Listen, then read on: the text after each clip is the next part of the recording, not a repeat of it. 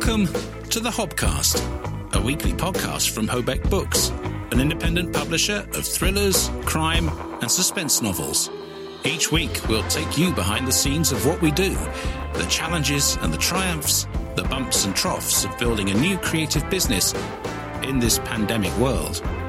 We'll hear from the people who make all this possible, the authors, cover designers and editors, and we'll have expert insights from our guest star interviews.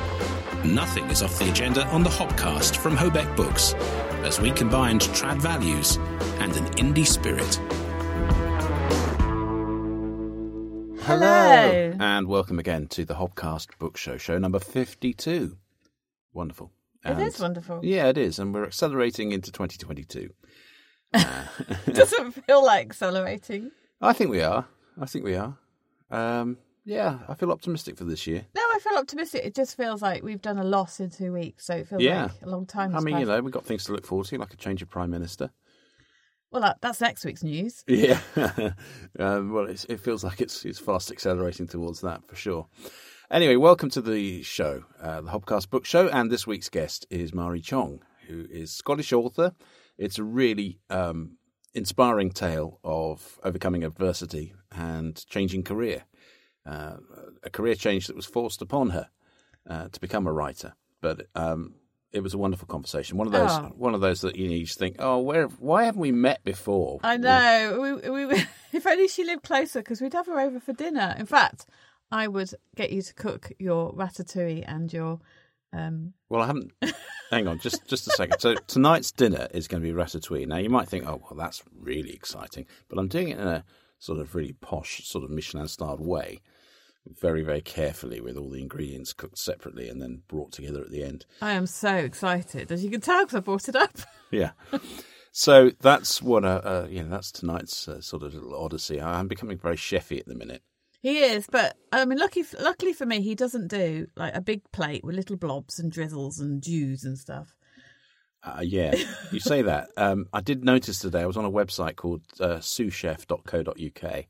And there they have all the really flashy stuff. So there was, I was very tempted. This is one for Valentine's or possibly one for birthday.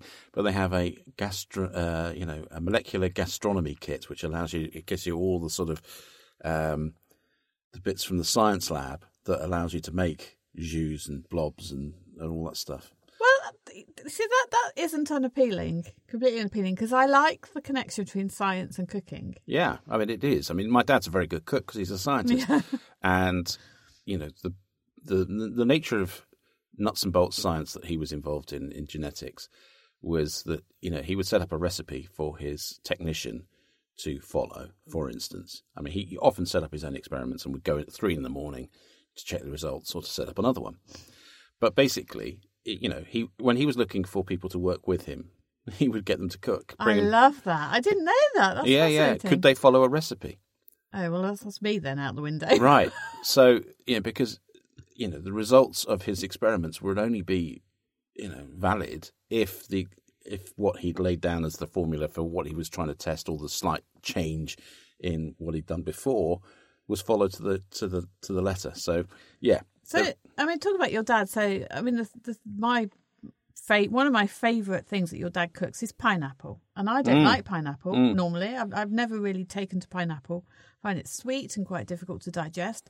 But your dad has a scientific method to make pineapple amazing. And it's really simple. He microwaves it. Yeah.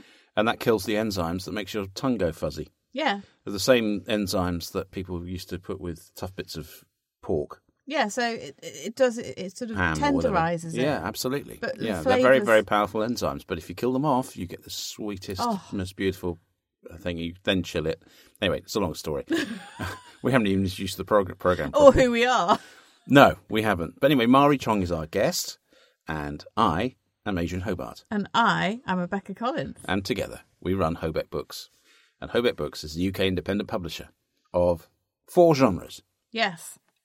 They are the following: thrillers, mysteries, suspense, crime. It's always a different order, isn't it, every week? I know. Well, I kind of do that on purpose. Yeah, I know. Anyway, that's what we do. That's our day job, amongst other things. being parents to 5 boys. And a cat. And a cat. And chef extraordinaire and taster extraordinaire. Yeah, okay. Yeah, that's probably about the right balance. But anyway, I do love my cooking. Anyway, let's get into some news before we get to our interview with Mairi on show 52 of this podcast. And it was really, actually, the nicest thing about, before we get to Mairi, is the fact that she listens to the programme and was excited to be on it. So that was wonderful. I know. She made my cheeks go pink because she said, it's like talking to celebrities. Royalty. Royalty, she said. Yeah, at which point I said, if it's royalty, then I'm Prince Andrew. Anyway, that's this week's story. So... It seems to be, this is a funny thing, I mean, isn't it? I mean, you look at the news and you think, yeah, Prince Andrew and Boris seem to be have a pact to keep each other off the top of the headlines. I was thinking they probably should get together and, go off and do something new and innovative.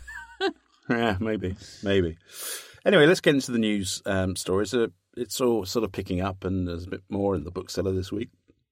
One or two things caught up with we're spoilt for choice, really. Let's start with a good news story.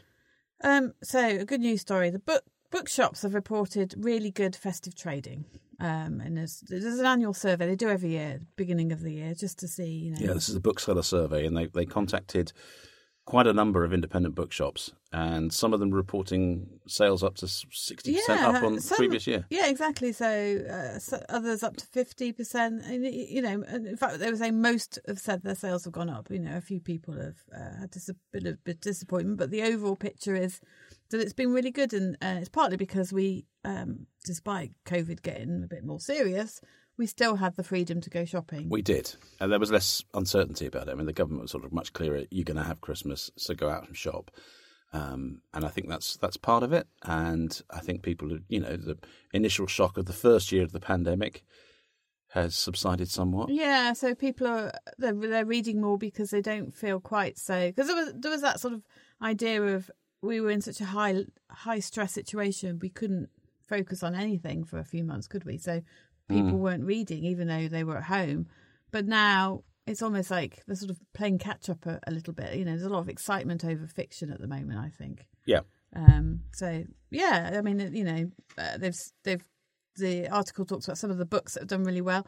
Jeremy Clarkson's Diddley Squat, which I bought my middle son for Christmas. Oh, I've got a copy from my son for Christmas. I haven't read it yet. I've dipped. It's quite a quick read, I think. Isn't it? It's a well spaced out hardback. Let's put it that way. It's basically almost all of Clarkson's books are just collections of his articles from the Sunday Times. Yeah, but it's good for someone like Josh because he wouldn't have read the Sunday Times. No, that's true. But I mean, basically this year, rather than writing car reviews, Clarkson's been writing about being a farmer.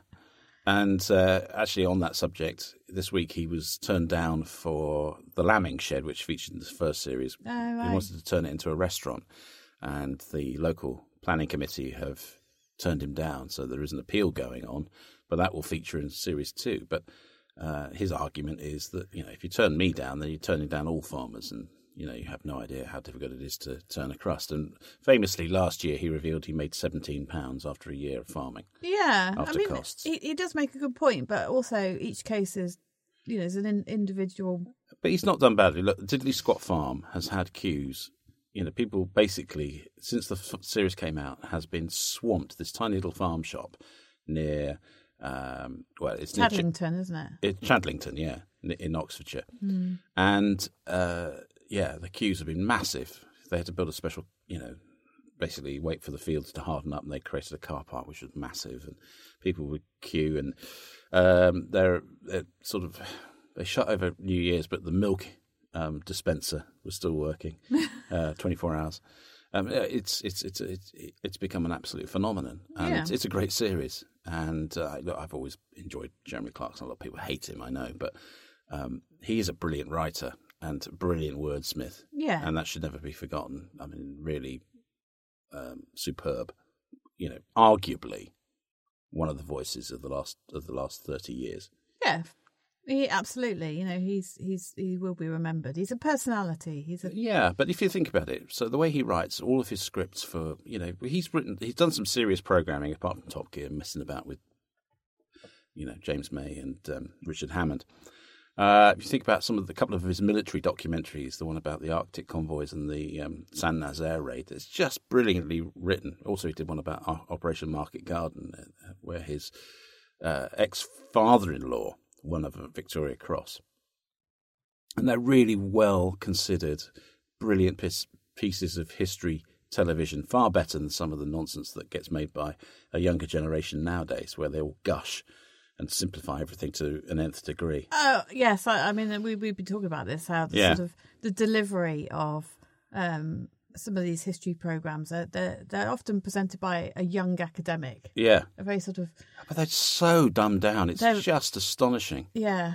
Yeah, it's rubbish. Anyway, that's one of my bugbears. I love history. Yeah, I mean, Same here. I've been watching some with my youngest because he loves history documentaries and the ones we're talking about. I've actually abandoned watching TV documentaries because they have all those really bad reconstructions and all that stuff, and people standing outside ruins and just for the sake of it.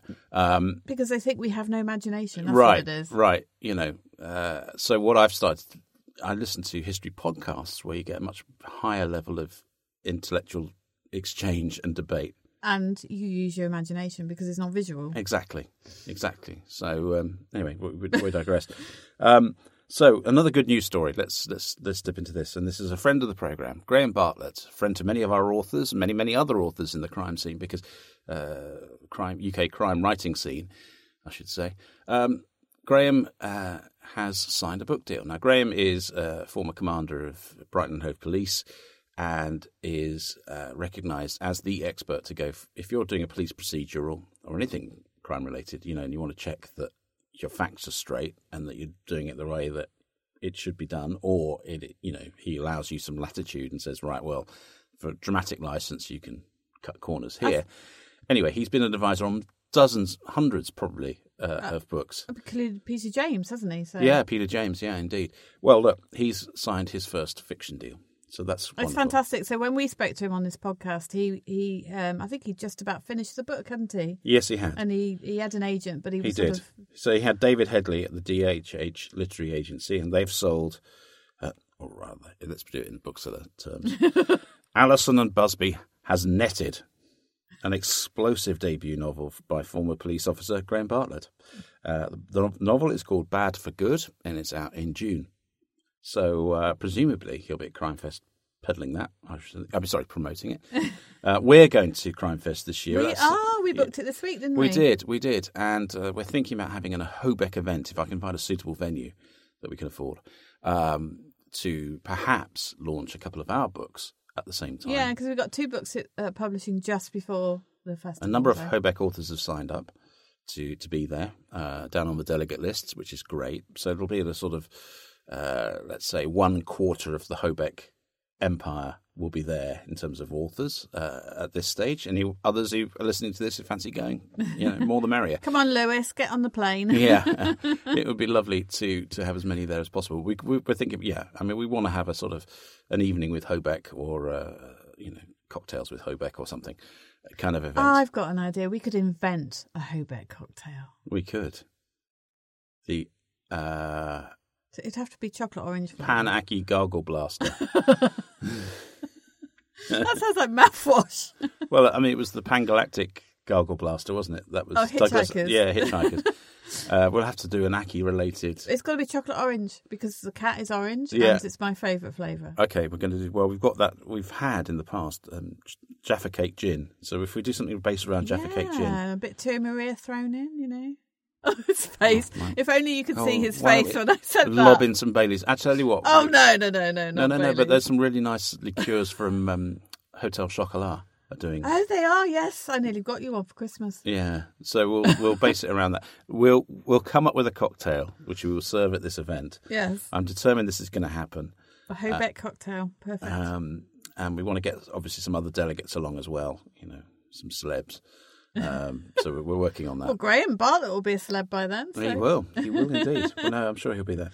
So that's wonderful. So congratulations, Graham, and we look forward to reading that. We will be. Gutted you didn't come to us, but there we go. We did miss out on one piece of Hobeck news last week, which kicked ourselves afterwards. But anyway, we'd like to welcome Jonathan Peace. Yes, welcome, Jonathan, to the team. His submission was fantastic. Came along in September, and so we're really looking forward to working with you. And we've got the first 3 books lined up. Yeah, we've actually got 2 delivered already. So yeah, they're coming out in late spring and early summer. Yeah. These are police procedurals and crime series set in the 80s, starting. It's going to go through the years. Sorry, you've knocked your microphone. I've just knocked my microphone, so that's one even all. Stevenson. Yeah. Go for the decider. That was very unprofessional. And they're set in Yorkshire, so they are brilliant. And we are looking so much forward to bringing those to you in 2022. And our final news story that we wanted to discuss. No, there's 2, but the next one. Well, it's a bit off topic, really, but it does relate to what we talk about a lot on the podcast. We talk about audiobooks a lot for obvious reasons. And there's this news story that caught my eye, partly because in my freelance work, I work on academic monographs and textbooks and on an online platform. So Manchester University Press have decided to venture into the audiobook market because they're saying that students are suffering from screen fatigue. So it's been a big movement over the last decade plus, actually, of getting academic books online so students can access them online in their library subscriptions. But now they're saying that, that they're getting, like I say, screen fatigue from absorbing all that information online, and that some of them might work on audio. So they're moving towards that. And we were discussing this, and we were saying that's fine for certain audiobooks, for sort of text-heavy audiobooks, but there's a lot of academic books that use visual data and tables and, things like that. Because you worked on... I have. I've narrated a number of non-fiction books, one of which was about pensions. And it was rather odd sort of having to refer to our worksheet, page 62 or whatever it was, for the table of how this works. It's a difficult thing to do. But what they've done, the titles they've chosen are, they tend to be, I think they're around the cultural studies side of things, which presumably doesn't require a lot of tabulature and graphics. Yeah, so it's sort of history, politics, certain areas of politics, classics. But I think the other thing that occurred to me is the sheer volume that they would have to get through, because academic books are not short, are they? Monographs I'm talking about, they could be 300, 400 pages of very dense text. Yeah, I as I say, I've narrated, 4 or 5 non-fiction books now, and they have, in terms of, this is independent of Hobeck, of course, they are some of the best sellers in terms of, the number of people downloading it from Audible. Non-fiction is actually a really strong market if you pick the right titles. And I've done a couple of biographies, but the other ones are sort of more academic style books, and they're hard to do in many ways. In many ways, I have to put on my journalism voice, my BBC voice, and that kind of works. But sometimes it's very dry. To try and put some energy into that sort of performance is quite difficult. How about if you were reading Beginning Theory, an Introduction to Literary and Cultural Theory for undergraduates? Well, once I'd stopped putting my fingers down my throat, I'm sure I could do it. Yeah. Look, there's a narrator for everything. Yes, that's true. It's not a big deal. I think I can swerve that. The other story we wanted to mention, this weekend, so last week I was in Newcastle watching Cambridge United, which was one of my teams, my hometown team with my boys, and they won in the FA Cup and got through to the 4th round. Yesterday was another random, you were in London, celebrating your 50th, belatedly. Yes, I might tell the story of the Shard after the interview. Let's do that after the interview. But I went to Hillsborough, to the stadium, to watch Sheffield Wednesday versus Plymouth Argyle, random game from League One. And I actually found it quite emotional because, I've always, I'm a Man United fan, so there is an antipathy towards Liverpool fans that is well known. But obviously Hillsborough and the disaster in 1989, which I witnessed on TV on the 15th of April, because it's grandstand cut to the images of what was going on. They were recording it for Match of the Day, but they went live. So you saw all the horror unfolding in front of you live with Des Lynam, I think it was, trying to interpret what was going on. And John Motson and people like that. And going there, and I wasn't in the Leppings Lane end, which is where the disaster happened. I was in the other end where the Nottingham Forest fans had been for that afternoon. But it was very evocative. I mean, Hillsborough it was regarded, prior to the disaster, it was one of the largest club grounds in the country. Had a capacity of over 50,000. Huge old school terraces and, real old school stadium. I mean, the stand I was in, the Spion Kop, was built in 1911. And, I mean, it was such a shock, having gone to many other stadia recently. Well, to go to the toilet, you had to actually leave the stand altogether, go down to street level, which is a long old walk, to go to the toilet. It's, a real throwback. And, looking down at Leppings Lane, the tunnel, and nothing much has changed. I mean, yes, the fences are gone, so have the terraces, the seats are in, but I just felt the ghosts. Yeah. I really did. See, I thought that would probably happen, because when you said you were going there, I thought, I don't think I could do that. Yeah. I do have this sort of... Yeah, I mean, it was a really interesting afternoon. And, for James and I, my 17-year-old son, it's a good escape. We go to these random games occasionally, and we just love seeing new places and experiencing football culture from a different set of perspectives. So, chanting for Sheffield Wednesday. I mean, traditionally, as an Exeter City supporter, when I was at university, we hate Argyle. It was one of our chants. We hate Argyle, we hate Argyle. So, it wasn't too difficult to chant for Sheffield Wednesday. They won 4-2. It was a great game. Anyway, there is a reason for this publishing reason for mentioning it. Seven Dials are going to publish the memoir of Jenny Hicks, who is a tireless campaigner for the victims of the Hillsborough disaster. And that is, Jenny was looking forward to a day out with her family to watch their beloved football team, Liverpool, play Nottingham Forest in the FA Cup semi-final. But what Jenny didn't know was that as she parted ways with her daughters at the turnstiles to take her seat in the North Stand, her daughters and husband went to the Leppings Lane end, and she'd never see them alive again. It just doesn't bear thinking about, does it? I mean, I think this story struck me because I think it's wonderful that it's not a memory of the past. It's not something that's happened and we've forgotten about it. It's sort of bringing it alive again, because it's important. It's still important to bear this in mind. And yeah, it's one of the defining moments of the Thatcher era, really. Yeah, actually, and the way that she sided with the police. And it's taken so many years to figure out that actually there were a lot of things that went wrong and then were covered up by the police with the sort of sanction of the government and the Sun and all those sort of things. And at that time, the culture was the fans were clearly to blame for everything because of hooliganism was rife in the 80s. And, I witnessed hooliganism myself firsthand on a couple of occasions. And it was horrendous. But we've moved on as a country. But not as a government. Maybe not. Maybe not. Okay, let's get into, on that bombshell, let's get on to our interview with Mairi Chong. Now, Mairi is another of the authors who contacted us when we were short of a guest a few weeks ago when you were taking... I was sat in hospital, You were sat in hospital and put out the call. And she said, yeah, I'd love to come on. And we were only too delighted because her first novel for Bloodhound Books came out this week. And she is a crime fan from the sort of golden age, inspired by Agatha Christie, Dorothy L. Sayers, etc.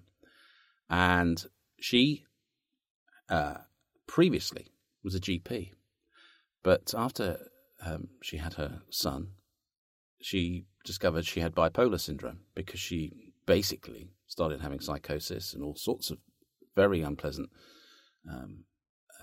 mental health issues, which meant she had to give up being a GP. And writing was one of the things that she discovered helped. And a happy medium, too. Initially self-published, but now these books are coming out with Bloodhound. She's got a 7-book deal. And as we hear, it's just there's a very honest interview, but we had a lot of fun talking about, those, not necessarily those issues, but it was just a great interview, as you'll hear. Mairi Chong. We're delighted you could join us. Mairi Chong, thank you so much for joining us. Oh, it's an absolute pleasure to finally talk to you both. Thanks so much. I listen in regularly, so I feel like I'm in the presence of, oh God, I nearly said royalty, but I don't mean quite that. That would be bigging you up a wee bit too much, maybe. It's funny you say that, because when I was little, I used to pretend that I was adopted by my parents and I was really a princess. Really? Well, I think if I were royalty, I'd be on the Prince Andrew end of the scale, probably. So anyway, we'll leave it there. But thank you. That's very kind of you. No more about that. Yeah, less said about that, the better. It's absolutely ghoulish and fascinating, isn't it?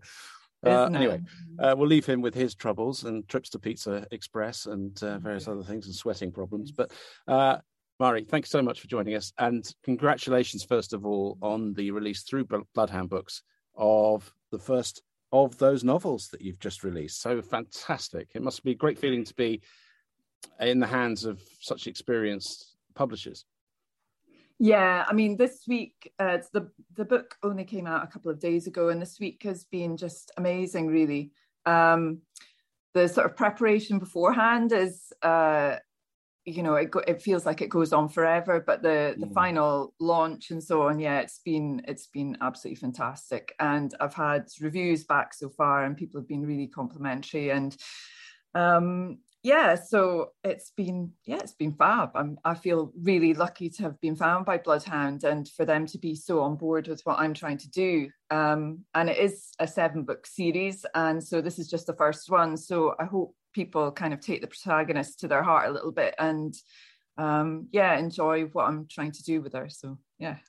Am I right in thinking that all 7 books have been written? So it's just sort of a case of they're releasing. I have. I've written. In fact, I've written the 8th one, but I'm still to kind of pitch it to Bloodhound. But I went to Bloodhound really with maybe the first 4.5 books written, and I had ideas for the next 3.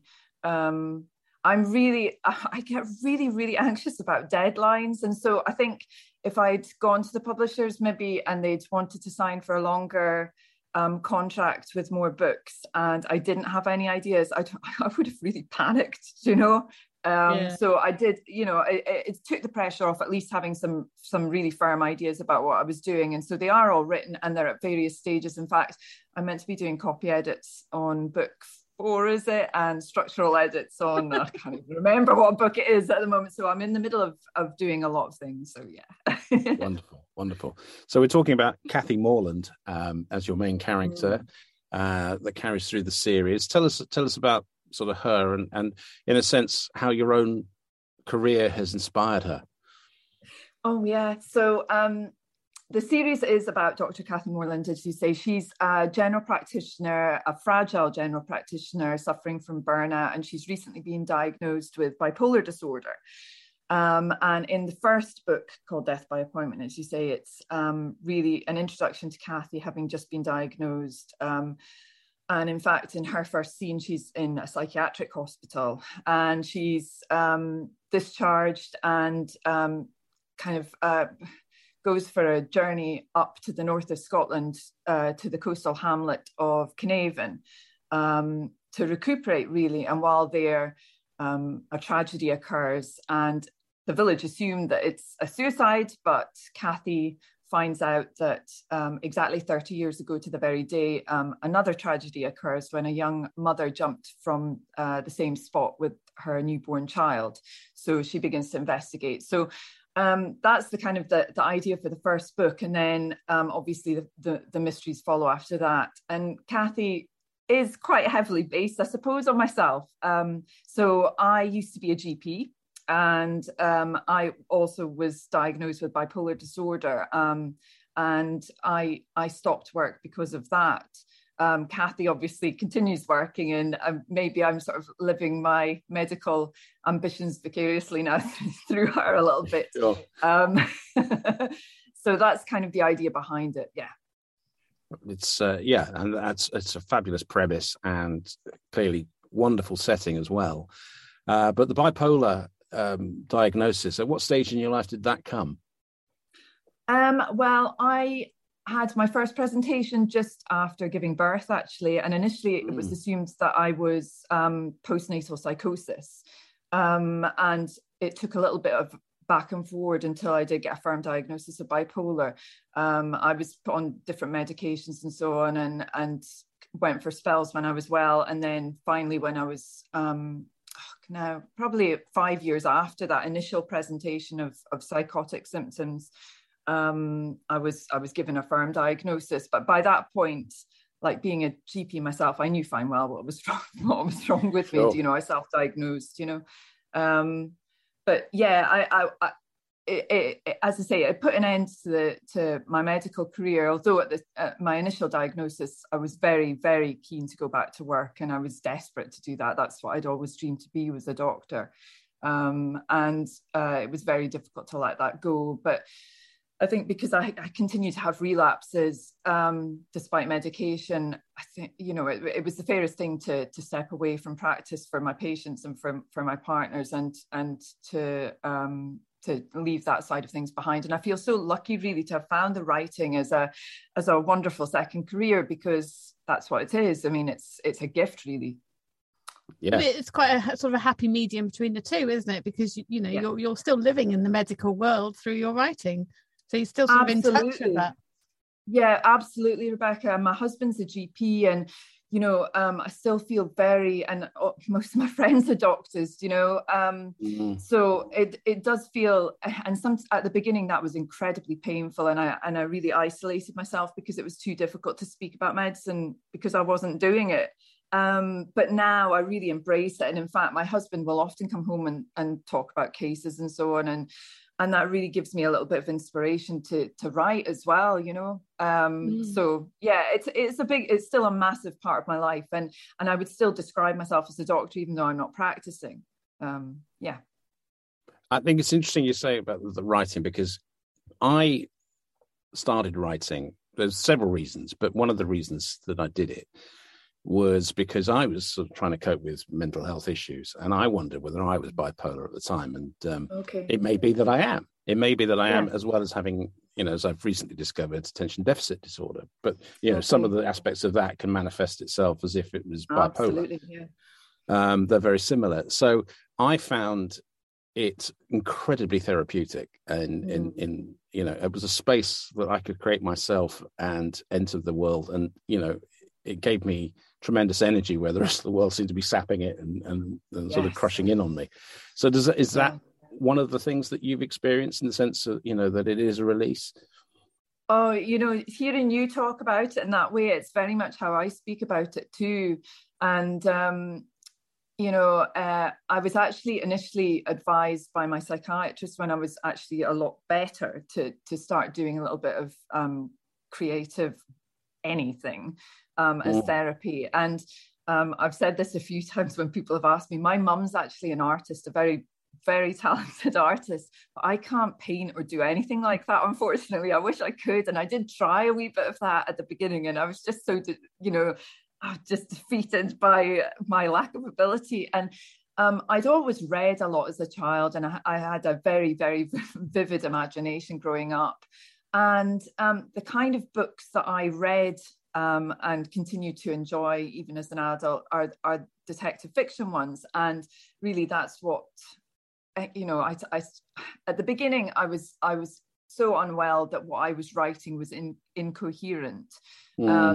But the better I became on medication, the more my words did make sense, and the more ambitious, I suppose, I became. I started to challenge myself. Could I actually manage to write a full novel?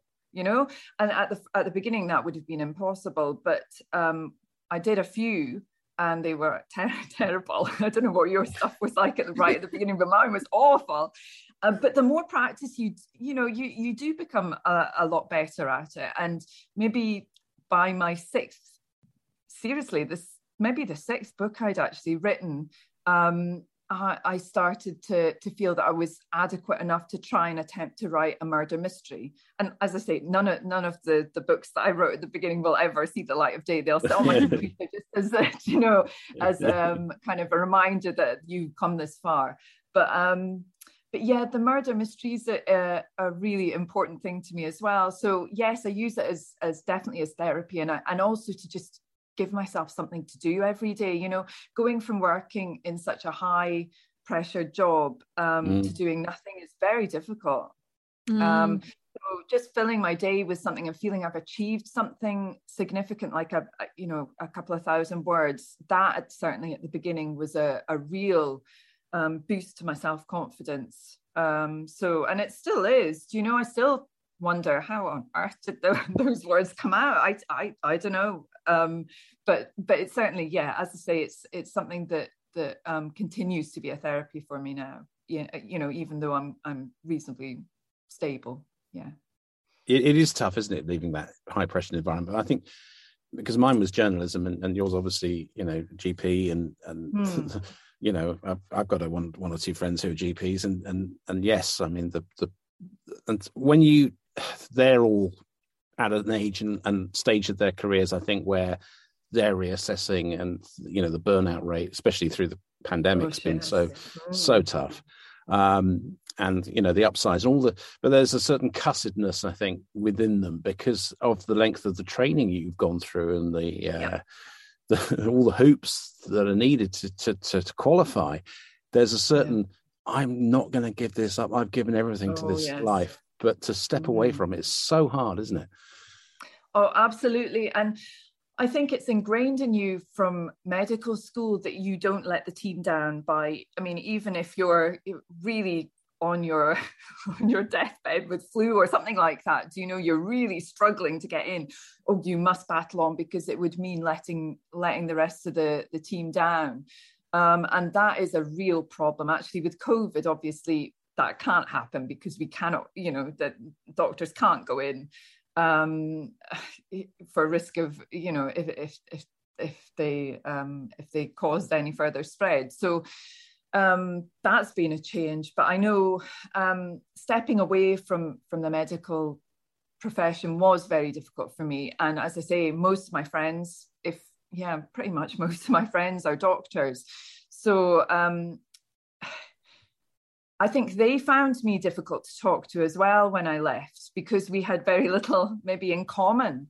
And so the majority of conversations are around what, you know, the difficulties of practice, the patients you've seen, the politics of it. And so you're left with what do you say to someone who's left, who's in pain, like obviously in pain, having left, and maybe doesn't want to talk about what is left to say. So that at the beginning, but I think the writing has made a real change in that. And I've had a lot of old medical school friends actually fairly recently come back into my life. I think having seen me being successful and confident again, and not being this sort of fragile person who's maybe difficult to start a conversation with, and I think they're really genuinely delighted that I've found something else that I can do well and that I can be successful at, because I'm probably a nicer person to talk to.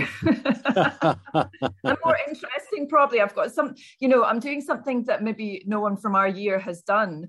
And, most people going to medical school certainly don't intend to end up writing murder mysteries, that's for sure. So I probably would make quite a nice dinner guest or something. I was just about to say that. You could advertise yourself as a perfect dinner party guest. Although they might worry somebody might not make the end of the... Well, exactly. I mean, it's quite something, isn't it, to, in a creative sense, reverse the Hippocratic Oath. Absolutely. Although there have been some notified, notable doctors who have gone the other way. Yeah. But I wonder if it'd be interesting to see if any of your peer group, whether you inspire anybody to not necessarily go into writing or writing murder mysteries, but just chuck it all in and become, I don't know, trombone player or... It's funny, you saying that at this time with COVID and so on, people are really jaded and so on with it, and certainly in the medical profession that's true, and in my peer group people really are on their knees. And I know a couple, maybe not from my year, but maybe 10 years older, who are choosing early retirement because it is just so exhausting. And I hope they go on to do something, really, really fulfilling and enjoyable and creative, maybe. I don't know. But, medical people are funny. And I would say that out of my group anyway, a lot of people are multi-talented, that it's not Yes. just the academic thing. And a lot of people are musicians or creative in some way. It's very rare that you'll just have one science kind of gift. Most people are pretty much all-rounders. Certainly the general practitioners, I would say that's true, because you are a bit of an all-rounder at everything. And yeah.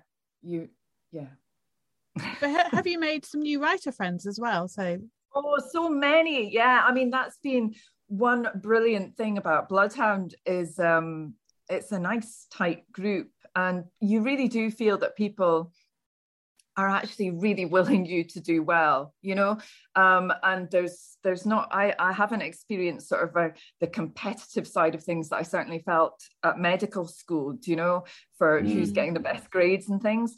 Writer people tend to really just, they just like to cheerlead a little bit. And I've made some really, really genuine friends through the writing. I'm not a big social person anyway, so COVID hasn't really interrupted my life a great deal. I keep myself to myself, and I'm not one to join sort of writer circles and things. I have tried to do that, and I just feel like I sit like a lemon in the corner and don't do anything. But the online stuff and Zoom chats and things, I've met some really lovely folks. So that's opened up my social life a little bit as well. Yeah, that's important. I think it's very easy to. I mean, you have to be comfortable with your own company when you're a writer. Absolutely, yeah. That's for sure. But some members of the community are incredibly garrulous, aren't they? You go to Harrogate and you see the superstars who just make it look effortless. Well, we came up with a collective noun, didn't we? A murder of writers. A murder of writers, yeah. I love it. I don't know how people do it, and it'll take me maybe a little bit of guts to go to a big thing like that. I've spoken at one small book festival at the end of last year, and that took a lot of guts to do. But going to a big thing like Harrogate, and I don't know how. Do you know? I was saying this to someone else actually recently.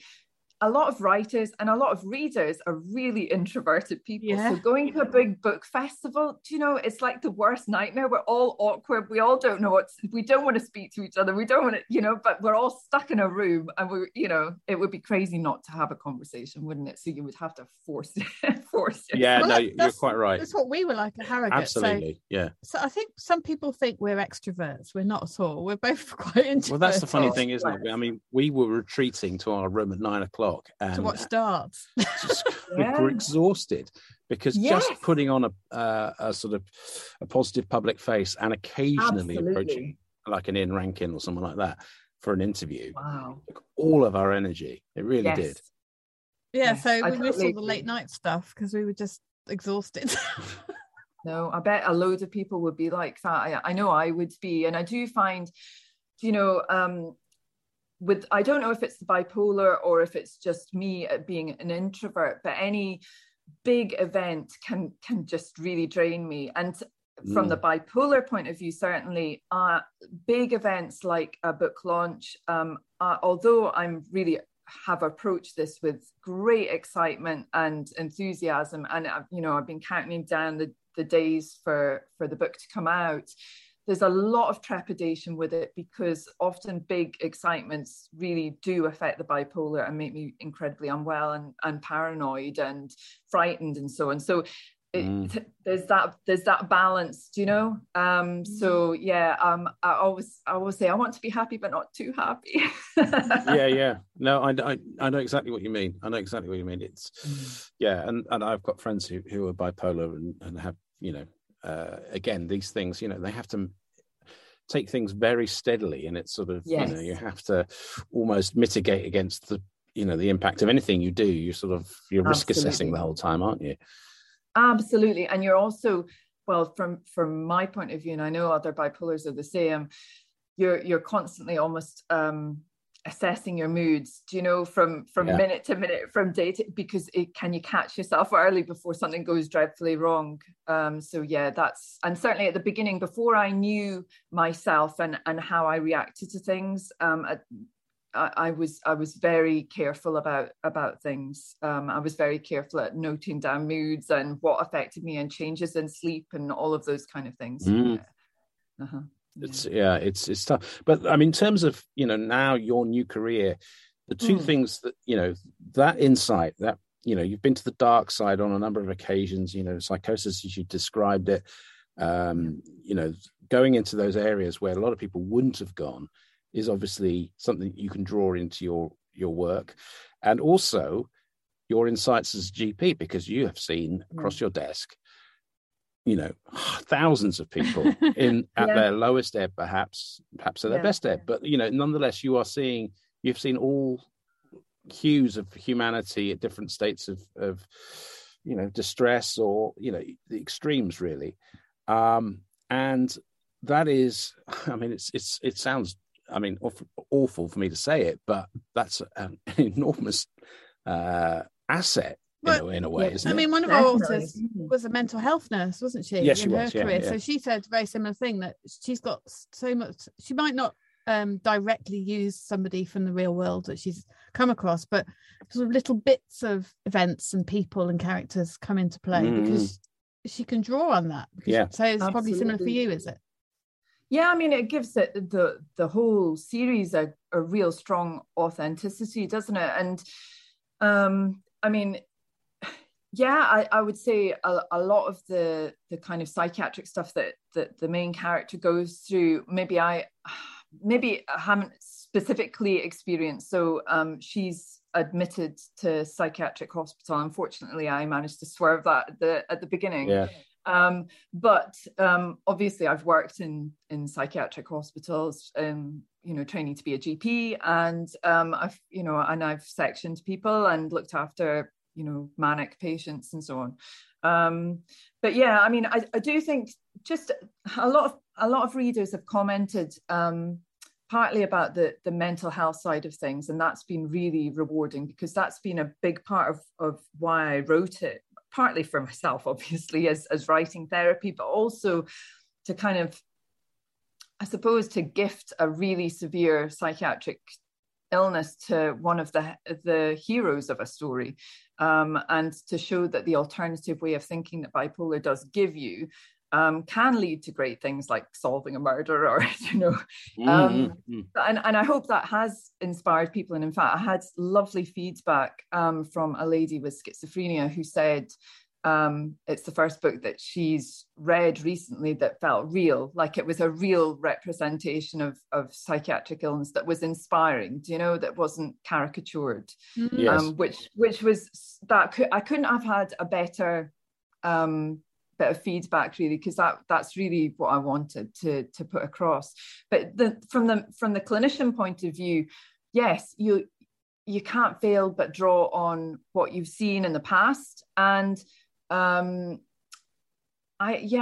think those kind of scenes that are quite medical and the resuscitation scenes, there'll be scenes throughout it, because Kathy is working in a medical practice, and throughout the series I'll try and put in quite a lot of medical, not jargon to confuse people, but people do and have commented that it is fascinating to see what goes on behind the scenes and to see how things are done, but also because I write from Kathy's viewpoint a lot of the time, you're seeing what a doctor would actually be thinking as they're going through the resuscitation. And although, maybe on the surface, she's looking like, she's very professional, she's, very much in control of things, in her head, afterwards she, and this is from personal experience as well, very much having worked in A&E, dealing with a messy resuscitation, you deal with it, you speak to the family, and then afterwards you go to the toilet, shut the door and have a little cry, because, and I hope that comes across, because it isn't as,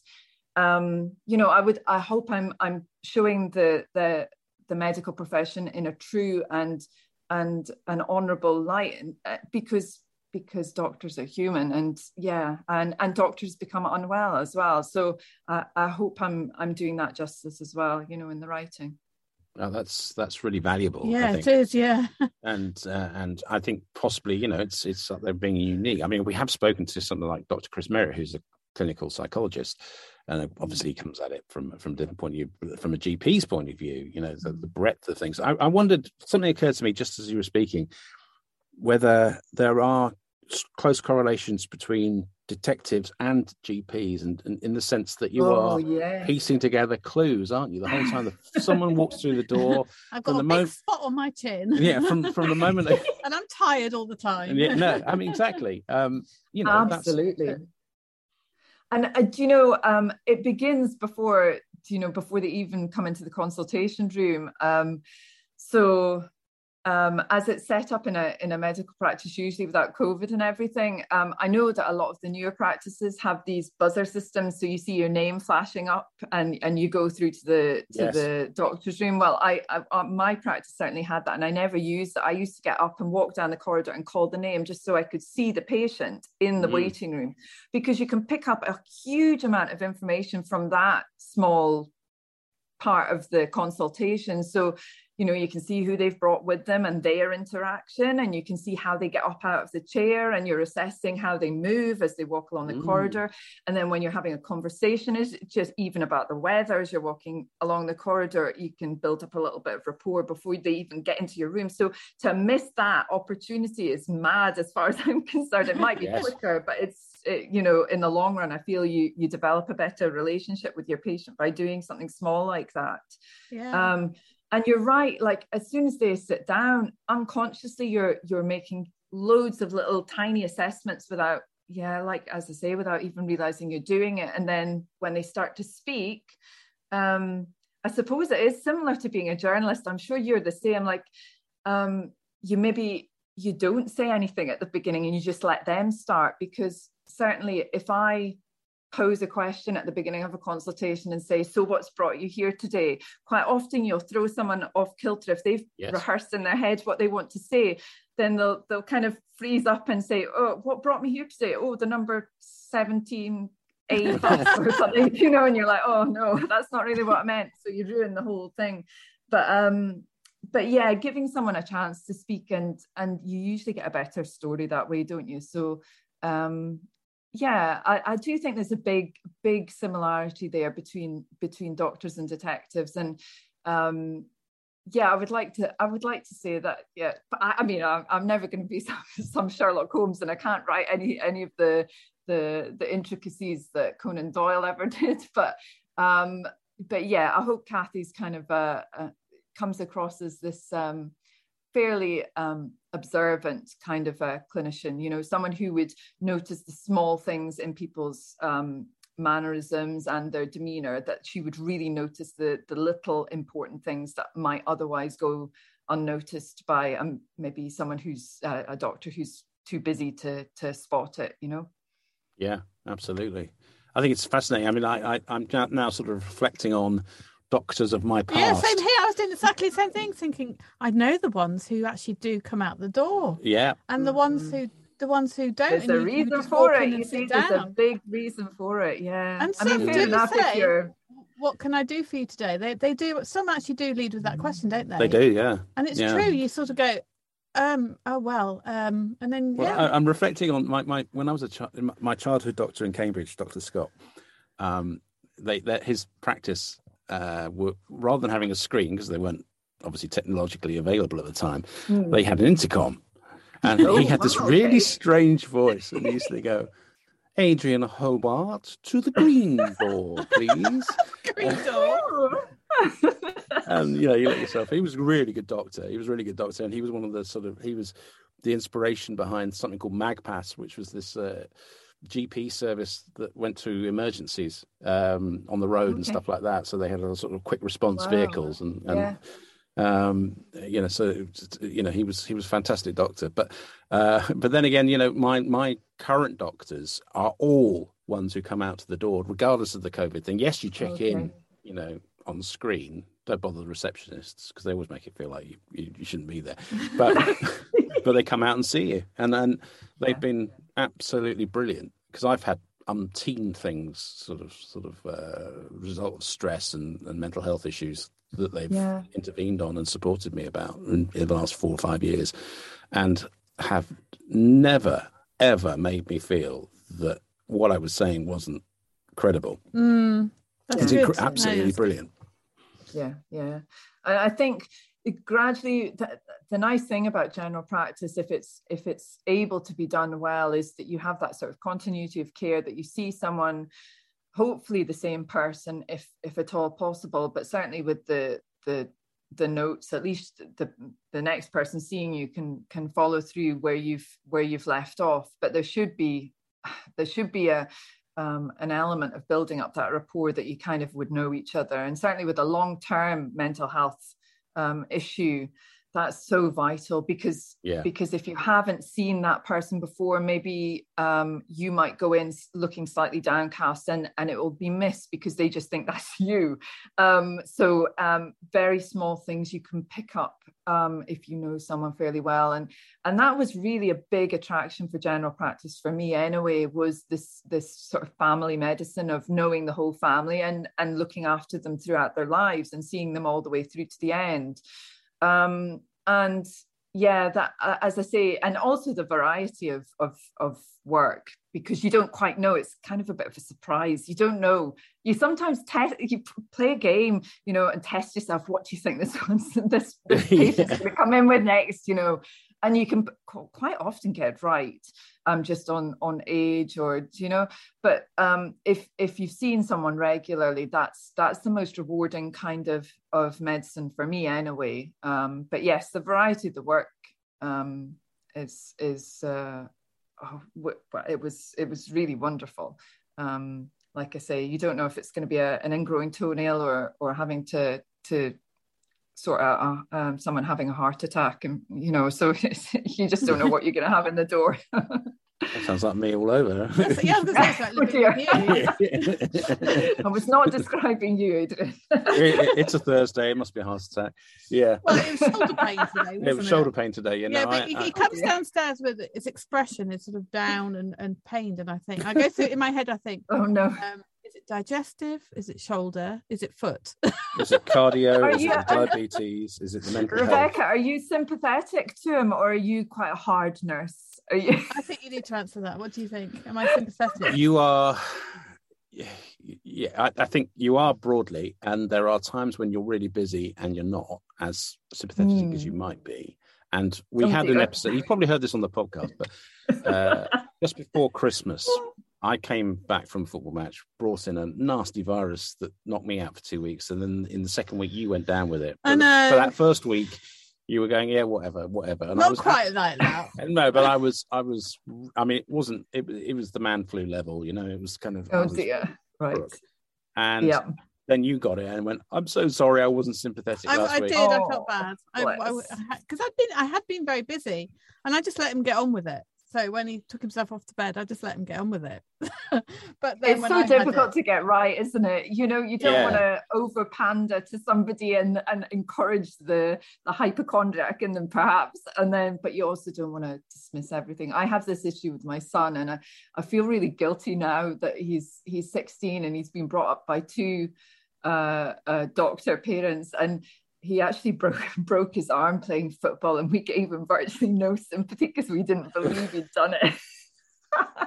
So I know he's had it really quite hard. I think I sympathise with him because my mum was a nurse, and so she basically said you're staying off school only if it's coming out of both ends every 20 minutes, otherwise out the door. Yes.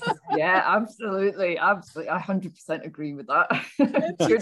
I've been dealing with people dying all day, and you tell me you have a headache. yes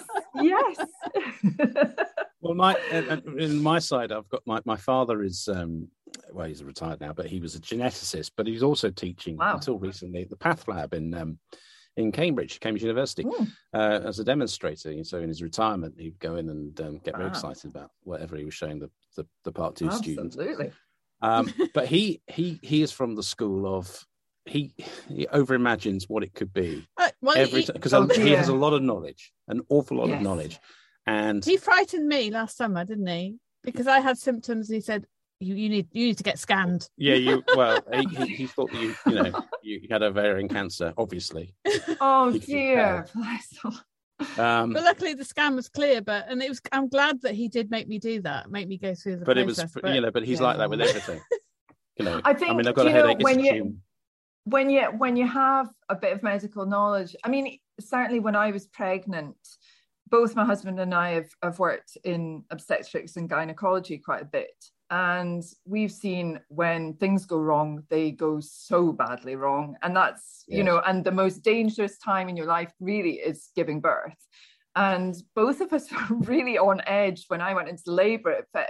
Both of us were kind of looking at each other, both realizing, oh, this is when it happened, So yeah, that's a little bit of knowledge is maybe dangerous. It's a dangerous thing. It's true, but it's funny because whenever I have any symptom though now, even my mum is in her 80s, and I ring her up or I send her a message saying, "Mum, I've got a mouth ulcer, it really hurts." Well, that's clearly... that kind of help though from your mum, I do feel is really missing in society. So a lot of people would actually phone their GP, Rebecca, and say, I've got a mouth ulcer. So we need these kind of matriarchal figures who will give the kind of advice like, for goodness sake, just wash your mouth out with mouthwash or something, instead of it going to the GP with it. But yeah, I do feel like, and I know a lot of doctors are frustrated when you have phone calls like that, and yeah, I think because families are quite different now, maybe you don't have that support that you could ask your mum what you do with your newborn child when it doesn't feed as well, and someone would reach maybe for the GP for that kind of information, which they wouldn't have done in the past, Yeah, I think that's actually really important, because especially when you give birth, everything is new and strange, and things happen that are, nobody's ever told you about, and you do need people to talk to who have been through it. So I have my mum and my sister, and I was lucky that my first two children were born like a sort of a midwife centre. It was in Chipping Norton, and it was NHS, but it was like a small cottage hospital, and the midwives were amazing. I could ring them up at any time just for advice. Wow. And I think things like that. I remember my poor mum, she's used to it now, but she has saved me lots of appointments, I'm sure. Both my husband and I would say we changed as doctors completely after we had our son, because although we'd done a certain level of pediatrics and so on, we had no understanding whatsoever of the difficulty of sleepless nights and the desperation you feel when your child is colicky, and what you will do to sort out the colic, and how far you will drive to find a magic remedy. So I do think we changed, both of us, after we had our son. We changed completely as doctors. We would both say that, and how we speak to children and how we handle parents, that completely altered our, although we had the medical knowledge to deal with the children, we just didn't have the understanding of it, the real deep empathy of struggle after having a baby.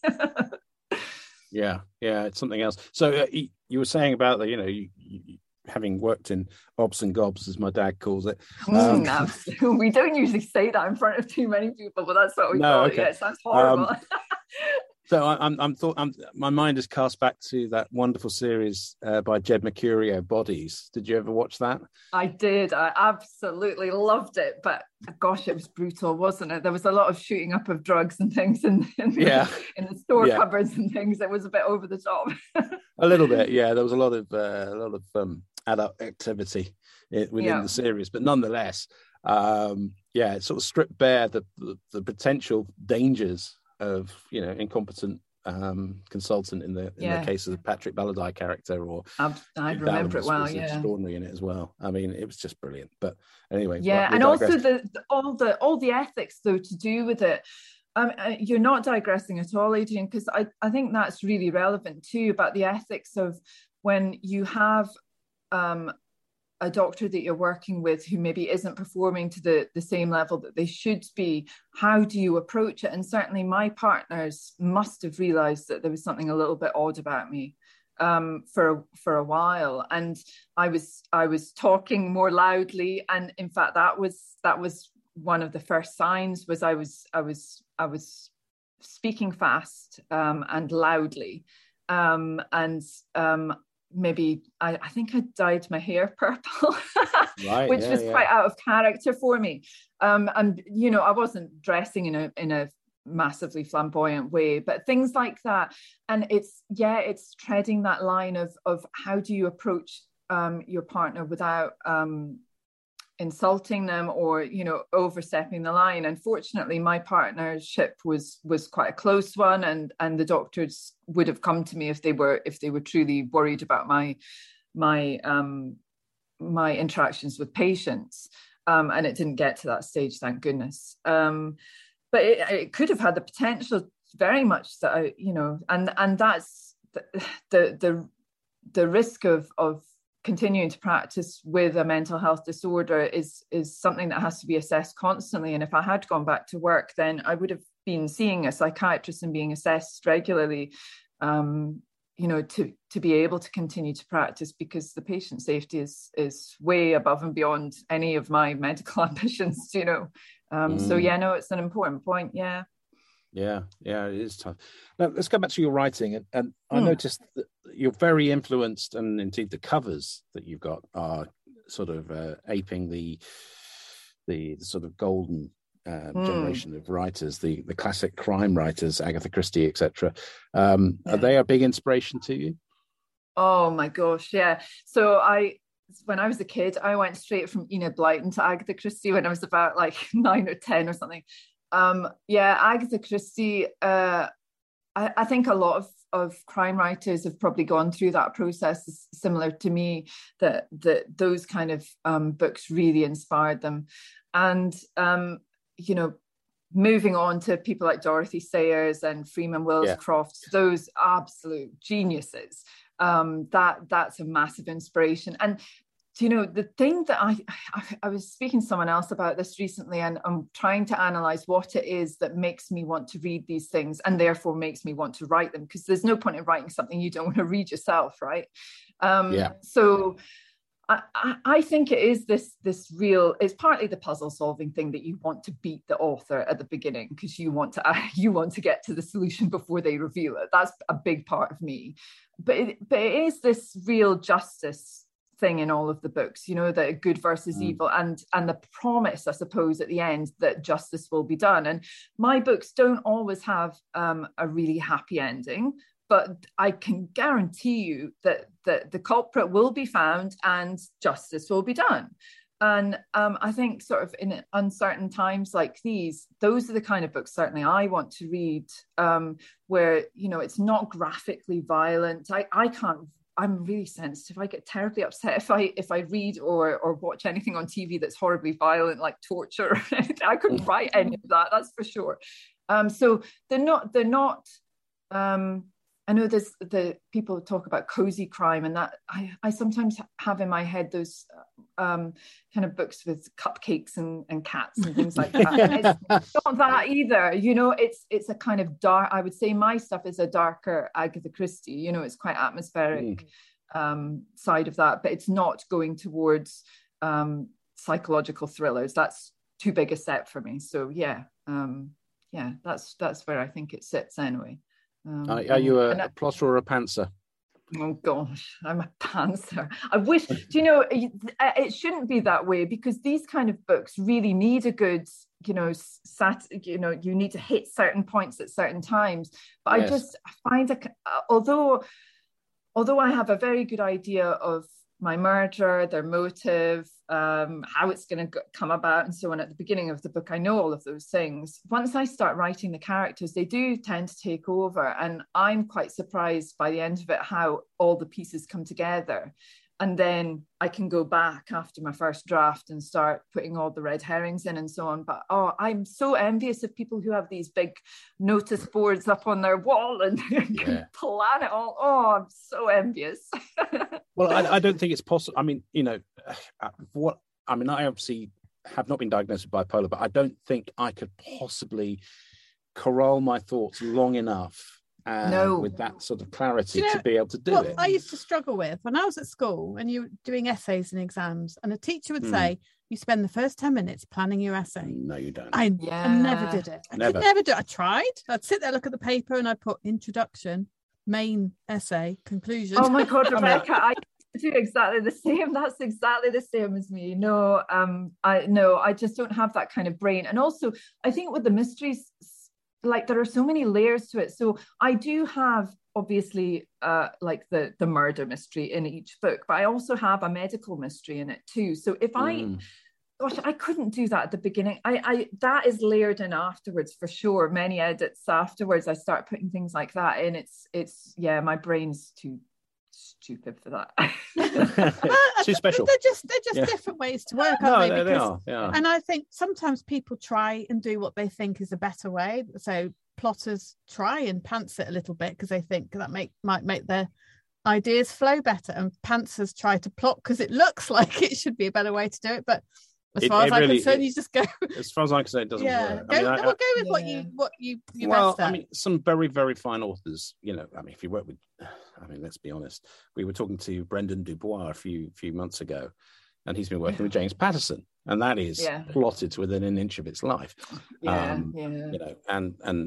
join, it's kind of join the dots, really, albeit that's doing a disservice to Brendan because he's a great writer. But at the same time, I think personally, I couldn't possibly do I've tried it. No, I've tried it. I've got Scrivener out, and I've done the corkboard thing they've got on Scrivener, and can't do that. But then one of our authors, she I'm not going to name names, but she is a complete plotter, and she has.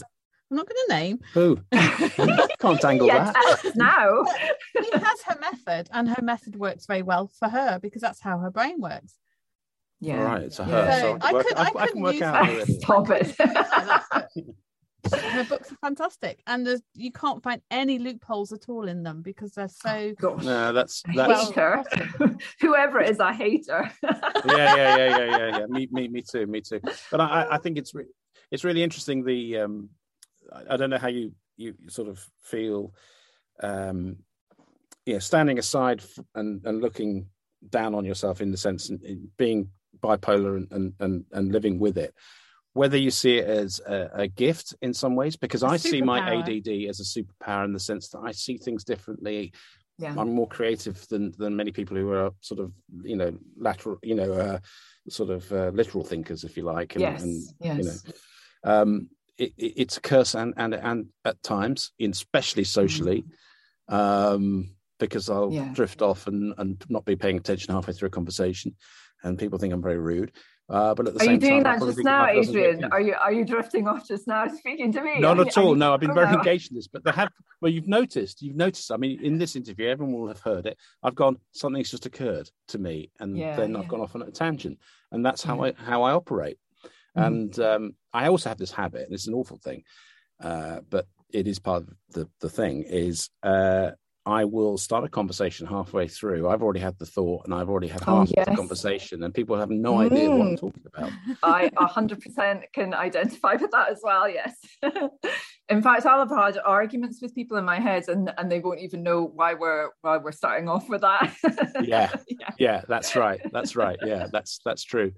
So, but it is, I think that from a writer's point of view, because it is your brain operates and you pick up signals that other people don't see, I think, certainly in my case. I think it has taken a while for me to recognize it, like you're describing it, as a gift and a superpower. And I've written about that, in fact, myself in kind of interviews and so on, and articles.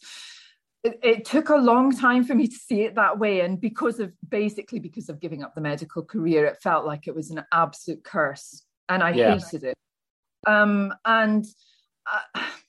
Yes, I see it as a gift now. I really genuinely do, and I don't think I would be able to write as much as I do and as fast as I can But with that is obviously the negative side of things. So when I'm writing, I tend to be running slightly hypomanic, and it's my happiest time.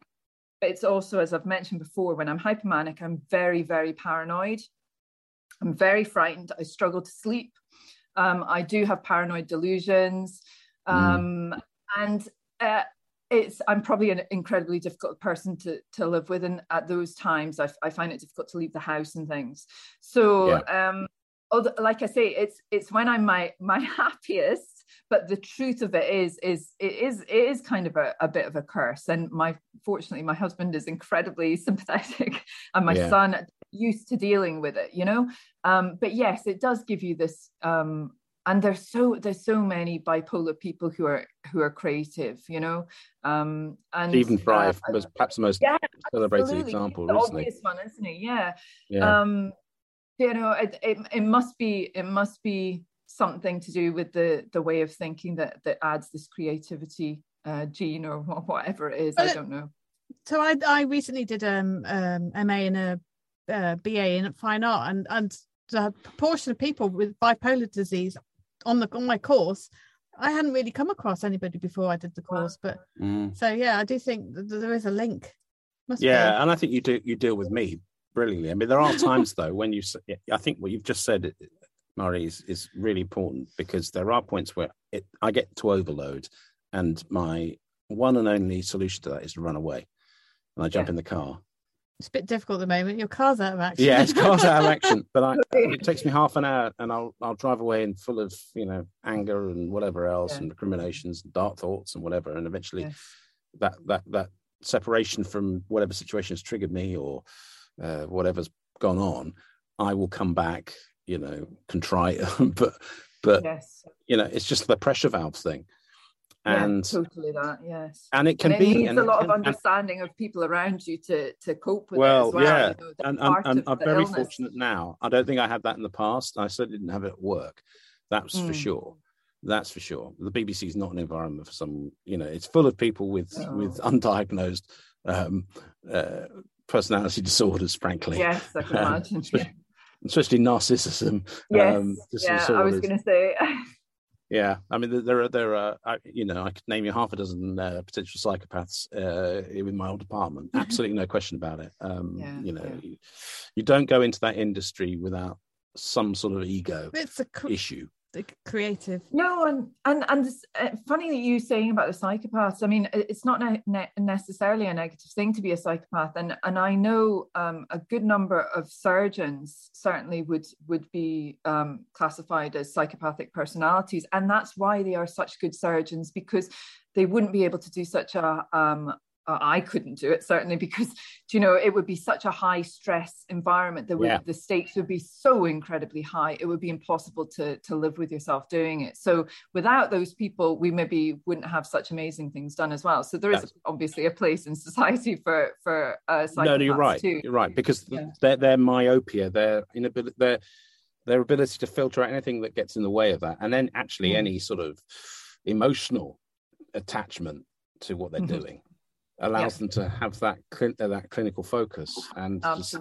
work on the skills and whatever else they need. They can stay tunnel visioned and focused on the outcome. No, I mean, gosh, this has been one of the most fascinating interviews.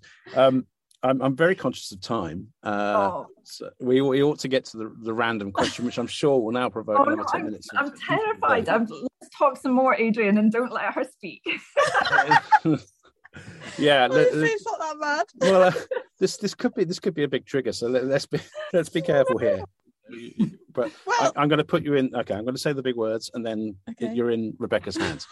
Rebecca's random question. Well, most of my random questions are provoked by discussions I have with my children during the week.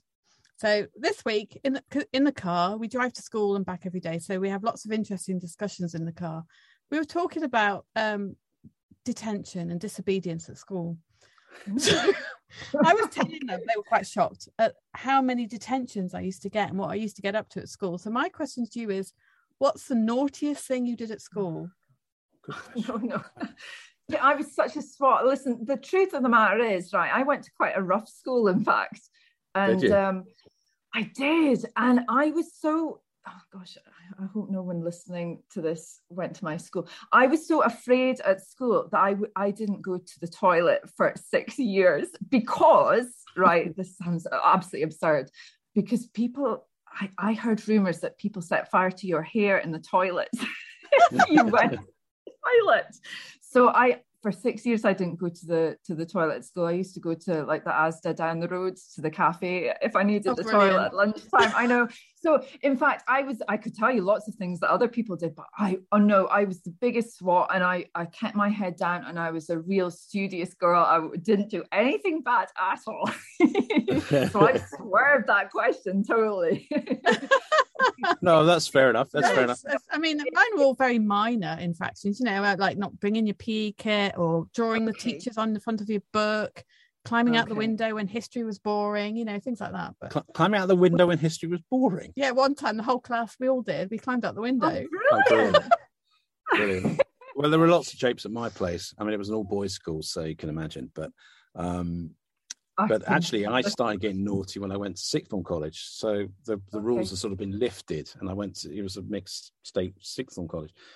And I organised when in the lower sixth, it was 1986, and it was miniskirts had suddenly come back with stripy, tights or whatever, Yes. That thing. And the vice principal, a lovely lady called Margaret Ingram, she called together. We had an assembly for the lower sixth, and all the boys were told to leave, and all the girls were told that miniskirts had to stop because the male staff were struggling to keep concentration. Poor men! What a shame for them being distracted. Yeah. So I heard about this, and I thought, well, this isn't on. So I phoned the local newspaper to say that there'd been a ban on miniskirts, and it spiraled to the point where we had a protest. About 35, maybe 40 of us blokes wore skirts to school. Brilliant. But it just happened to coincide with the visit of the education minister from Singapore to our sixth form college. Couldn't have been any more embarrassing for the headmaster, the principal. Oh, how awful. And, yeah, it was. And the Sun turned up and took a photograph, and we were on page 3. Page 3? Yeah, a bunch of us in our skirts. We've got to find. I know. I stayed out of the photograph, but to this day, and I became the student governor, so that was like the sort of head of school, effectively. Yeah. Elected about 3 months later, and so to this day, and I'm now going public with it. No one knew that I was behind the whole thing, but that was really. My mum. Yeah. And my mum. And the worst thing is, my mum worked there, so it could have been. Oh no. I see. You've told me this story before, but I didn't know that. I love it. Absolutely love it. Oh, I need to find the photo. That you need to put the if you can find the photo, you need to put it on social media so people. I will try and find the photo. 1986, the Sun. Yeah, 86, maybe 80, maybe. Yeah, I think it was about 86, maybe in 87. But love it. Yeah, that's the naughtiest I ever got. I can't top that. I mean, even climbing out the window during history, that's not as bad as that. I mean, we did some silly things, but nothing really. I was fairly straight, but with that, it was a point of principle. But I think my children were quite shocked because we talked about this over dinner later as well, and you were talking about things that happened to your school, and I was talking about what I did and the detentions, and you can see their faces like, but your parents, you're grown-ups. and your boys are, as teachers love them because they're never going to cause trouble, are they?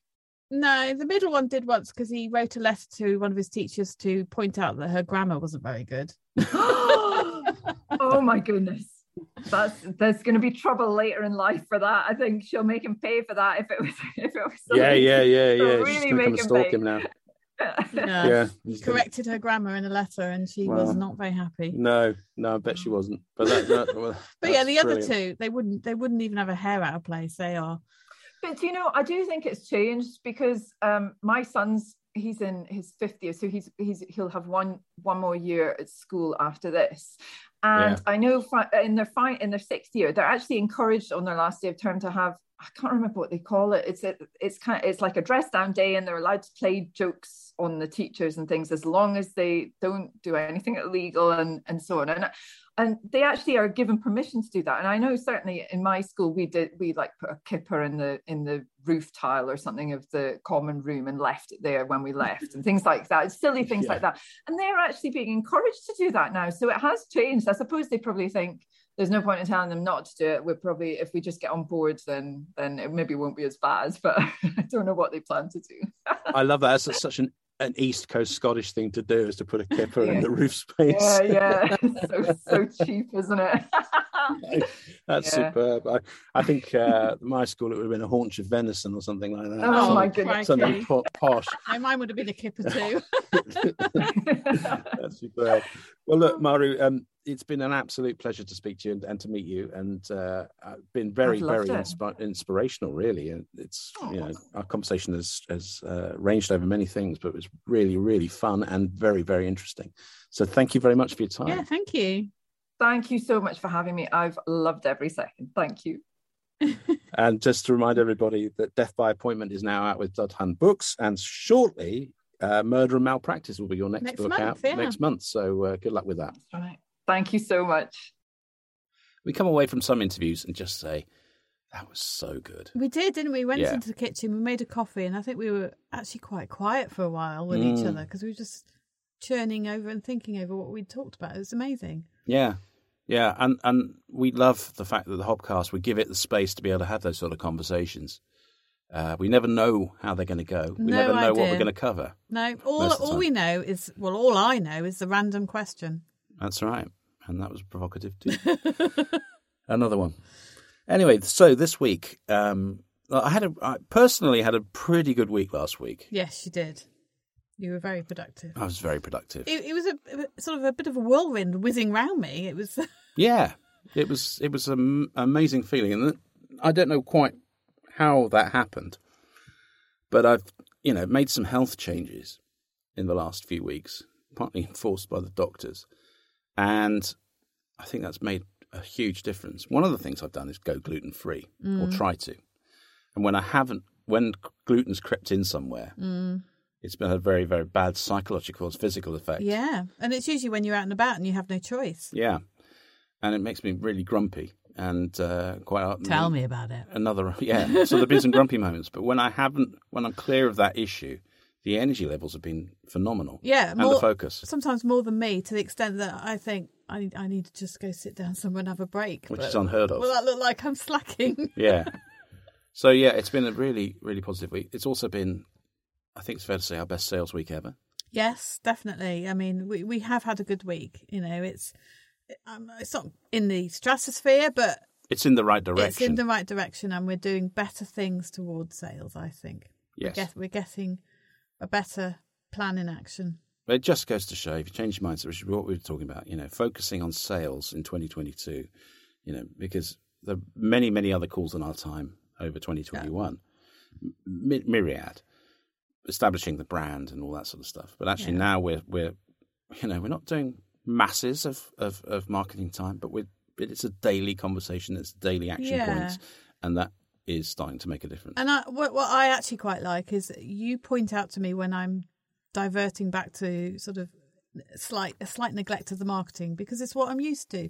So every day you say, you need to do a bit more of that because, we need a bit more, whatever it is. And I like you to do that to me. And it's working. Yeah. So. Yeah. So the numbers bear that out. But, we're talking about slow growth, but nonetheless. Slow and steady. But growth. Yes. And this week coming, it's going to be a difficult week for me. I've got a ton of interruptions on a medical front. I've got to have what's left of a tooth removed, and it's not going to be an easy one. It's curled around the roots of others, and it's caused me all sorts of problems over the last 18 months. And that's coming out on Tuesday. Yes, and I'm really not looking forward to that. And I haven't got wheels this week, so how I'm going to get to that, and then I've got hospital appointments in the week as well, I don't know. Public transport, do your best. Yes, it's going to be a combination. I think it's going to be a bit planes, trains and automobiles, isn't it? Yeah, I don't know how we're going to do it. But that's this week coming. In and around that, I hope to maintain the same level of activity as best I can, but it's not going to be easy, for sure. No, because I've just started the Writers and Artists Yearbook project, which consumes me from January to May. So I'm going to be doing a lot of juggling, I think, this week. Yeah, absolutely. Now, a couple of sort of fun things. You went to London. I did. So we are based in Norbury, and Norbury is in the middle of nowhere. In fact, you can't hear anything where we are outside when they're not Especially building. on a Sunday, yeah. And so there was me thrust into the metropolis yesterday. And just getting off the train at Euston Station, and I looked around Euston Station with all the shops. You know, there's a W.H. Smith's bookshop, there's Leon, there's Accessorize, M&S. I thought, there's more here than in Stafford, which is 8 miles away from where we live, our nearest town. That is true. Stafford's got to the point where there's almost nothing there now. So Euston Station, which is just where you go through to get somewhere else. And then I was meeting 3 of my university friends in one of the restaurants in the Shard. We were celebrating all our 50th. We all turned 50 in the last year. Yeah. And the time of meeting was 11:30. My train got into Euston at 10:30. I had an hour to get to the Shard. Easy, you'd think. There was a little bit of underground disruption. Fine, I managed to get to London Bridge, more or less okay. It was there, that's where it went wrong. So London Bridge is a big station. I mean, that's got more shops than Euston, so that was like being in a city as well. And I looked up and I saw a sign. I thought it said the Shard with an arrow. It actually said the Shand, which is a street somewhere around London Bridge area. So I just went straight and walked for 10 minutes. It was still only 11:10 at this point, and I thought, I fancy a coffee. Went to Leon, got a coffee, carried on walking. I thought, hang on a minute, the Shard's quite big and I can't see it. I can't see anything that looks like the Shard. And there is another thing to mention here. I get the gherkin and the Shard mixed up. So in my head, I was looking for a big roundish topped thing. So I tried Google Maps. You know how when you turn on Google Maps and you have to try and work out which direction you're supposed to be facing and it doesn't quite get there. Yeah. So I was going up and down this one street. The chap on the other side of the road watching me like a tennis match. Luckily, I bumped into 2 lovely policemen, and they were very kind. They didn't laugh at me when I said I couldn't find the Shard. And they pointed me in the right direction, and they were really good because they said, you go past this place, you turn left at this place, then you turn, and they got me there.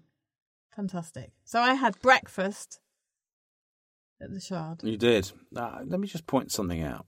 So when you come out of London Bridge Station, you just look up, and there it is, standing above the station. I followed the sign that I thought said... I know. No, I mean, the thing about London Bridge is it is the most confusing station because, especially when they were rebuilding it and building the Shard, and there's entrances that merge into different bits of London. Yes. That have a completely different feel. So the bit that you want to come out of, next to the news building, which is owned by Rupert Murdoch, and then the Shard is right above you. I just went the other way. But even finding the entrance to the Shard, once you get to the base of it, is confusing. It isn't that well. Well, I mean, that was the next thing. I couldn't remember the name of the restaurant, and there was 3 in a row. And so I was messaging them, and they told me the name of the restaurant, and then I had to go through security. I was hot. I was flustered. I had a lot of things with me because I'd taken my laptop to work on the train, and they asked me to empty my pockets, which... It was very embarrassing. You're like Captain Caveman. Ketchup. I had ketchup in my pocket. Yeah. Eventually, I got to sit down and eat an amazing 3-course breakfast. Who knew there were 3 courses to breakfast, served by waiters dressed in white? Wow. It was lovely. I felt like royalty again. Yeah. No, that's good. It's good. So I went to Hillsborough and ate one of the worst fish and chips I've ever had. And you went... and had a 3-course breakfast, as amongst other things that you did in London. Yeah, so it was great. It was great. That's good. You need it. We wanted to celebrate the one other item that was in the bookseller this week that caught our eye, that we love. And it's one of the most influential books, arguably, of the last 4 decades. I will read the first line from memory. Okay, go on. I wrote to the zoo to send me a pet. They sent me a... I don't know. What's the first one? I think it's giraffe. Okay. Or is it a frog? I don't too know. jumpy. We're talking about Dear Zoo. Dear Zoo. It is celebrating. I'm just going to get the article up now because this is in the bookseller this week. More of a feature, actually. I think. Is a frog. And the frog was too jumpy. Right. Rod Campbell wrote Dear Zoo, published in 1982. And they it has sold, get this, 13 million copies. From 2 of which I own. Right. And what it is, if you've not got kids or gone through that generation thing, you grandkids, whatever, if you haven't got, Dear Zoo is a book which has a tactile inside so that you can stroke the different types of animals. Mine didn't have stroking. Mine was just flaps. Oh, really? Well, then you could. We had one which was more no, you tactile. had deluxe version. The deluxe version. So there you go. So basically, there's a whole load of. You ask for a pet from the zoo, and they send the wrong animals each time. What did the frog feel like? I can't remember. Anyway, it is one of the seminal books for very, very early readers. It's sort of 2, up to 3 years old. I mean, they still love it when they were a bit older, though, because even though it was too simple for them, they loved it. So it's up there with the Hungry Caterpillar, exactly and then that. a bit later on, the Gruffalo and things like that. So it's a brilliant book. Anyway, it celebrates 40 years. They've got a special edition coming out. Supermarkets are also doing different versions.